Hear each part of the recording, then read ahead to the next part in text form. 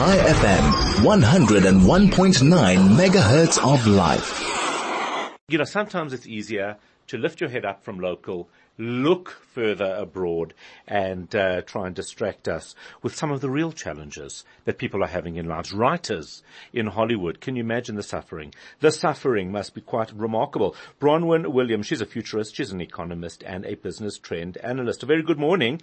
Thank you for joining us. How are you? Good morning. Very well, thanks, and yourself? I am well. So what is the strike all about? I know that I'm meant to have taken it seriously. I just haven't. Well, which one, right? So, because we started off with the writers' strike, which has been going on for a very long time. Yes. Writers are obviously concerned about how much they're getting paid. And in fact, the main argument is with regards to the royalties that they're getting from streaming services, as opposed to the royalties writers used to get from traditional TV or at least network channels, right?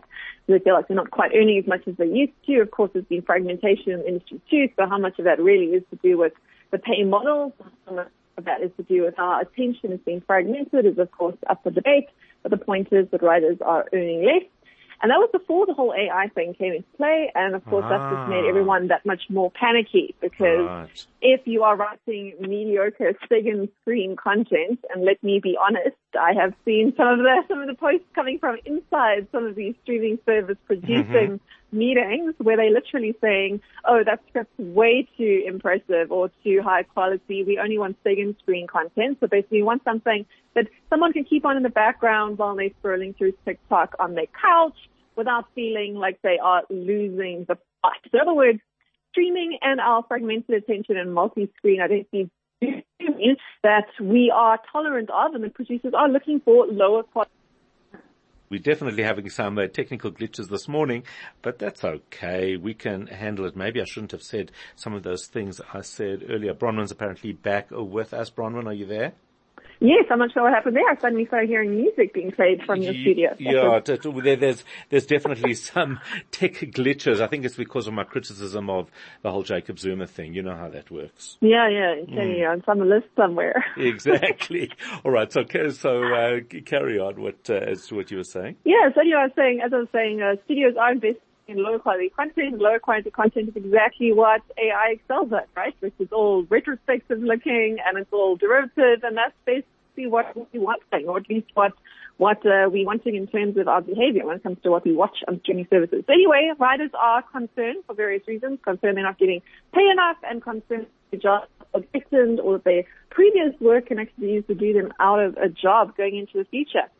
But of course now you've kind of got the actors also joining the strike in Hollywood because actors are now also concerned about, again, the royalties they're getting paid. There've been some pretty significant case studies that have gone around showing how actors in very popular shows are getting royalty checks for like under $8 despite the fact that they worked on these shows full time. Now, what do you think about royalties and copyrights and residual income for work done once? I don't know about you, but I certainly don't get paid by my former employers for work that I did 10 years ago. Absolutely. The fairness thereof, but the actors do feel this is their right and that they deserve residuals for their work and they're not getting paid as much as they used to. But also now quite concerned about AI and how, of course, we can make digital likenesses of people that we filmed in the past and can use various different software tools to essentially use your likeness to make follow-up series or sequels without having to pay it like once again. And this, of course, is scaring people who work in quite rock star and movie star-like careers where you might not have constant work, and if you do kind of rely on your persona and your person to make an income going forward. So very real concerns there, but also, of course, a bit eyebrow-raising when you see some of the high-paid actors complaining about this, given the current state of our economy. Absolutely. I always think it's useful to put these things in perspective. Absolutely. How fair it is, that would depend very much on your policy. Yeah, exactly. The suffering. It's very hard to really feel for it. Let's just talk about we know that Barbie and Oppenheimer absolutely brought people back to cinemas across the world. And in fact, it's just become this massive trend. Is it continuing? Well, we have these sort of cultural moments every now and again. And I mean, the Barbie movie's been promoted very heavily at us for the better part of a year. It came with a whole lot of prepackaged marketing in the form of this being something that we already know. I think Oppenheimer just kind of got lucky that people like the contrast and everyone likes a good meme. I doubt that it would have done as well on its own had Barbie not been there. I think Barbie's a pretty good symbol of what's happening with culture globally, and that we do have a globalized society. So we do tend to towards winners taking all. This is something that I've spoken and written quite a lot about. Our hyper-connected, hyper-digitalized world. It is a world where winners win big and smaller things do tend to disappear. So there are parallels with what's going on with the world of acting and writing and who wins and who loses in our current society.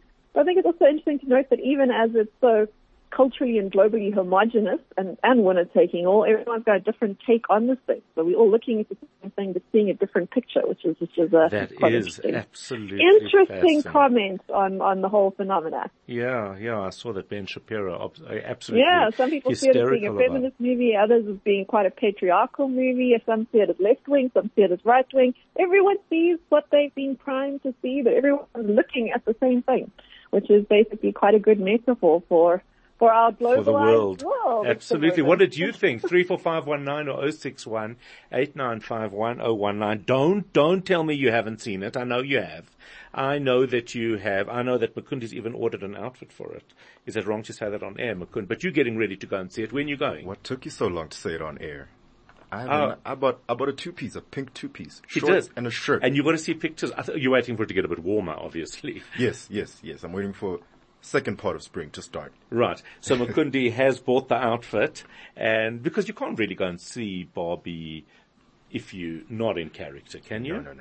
This is not just a movie. We're not playing here. So Mukundi, if it's not just a movie, what is it? It's an experience. It's a cultural phenomenon, if you will. Right, and you have to be part of it. You've got to. Oh no, I got too much FOMO to not be a part of it. So I got my shirt. We're actually supposed to go last week, but I told my friend I'm not going anywhere until my outfit arrives. That's not shallow at all, Mukund. Not shallow at all. Not one bit. One bit. Very, very humble of me. Right. Wow. And that's the point, isn't it? That Bronwyn, that's what it's about. Is this whole cultural experience. Yeah, everyone wants to feel part of something, right? And it's quite easy to feel part of this. All you have to do is give your few $100,000 over to the cinema, and you too can be part of the phenomena that is Barbie. You can be part of American pop culture too. Yeah, and you're absolutely right. Mukundi, is that where the second date is going to be? I'm going with my friends. Oh, okay, fine. Whoa. Well, no need to react in such a prickly sort of a way. I get it. Either way, Bronwyn Williams, that's where we leave it. Bronwyn is a futurist economist and a business trend analyst. 8:41. Good morning.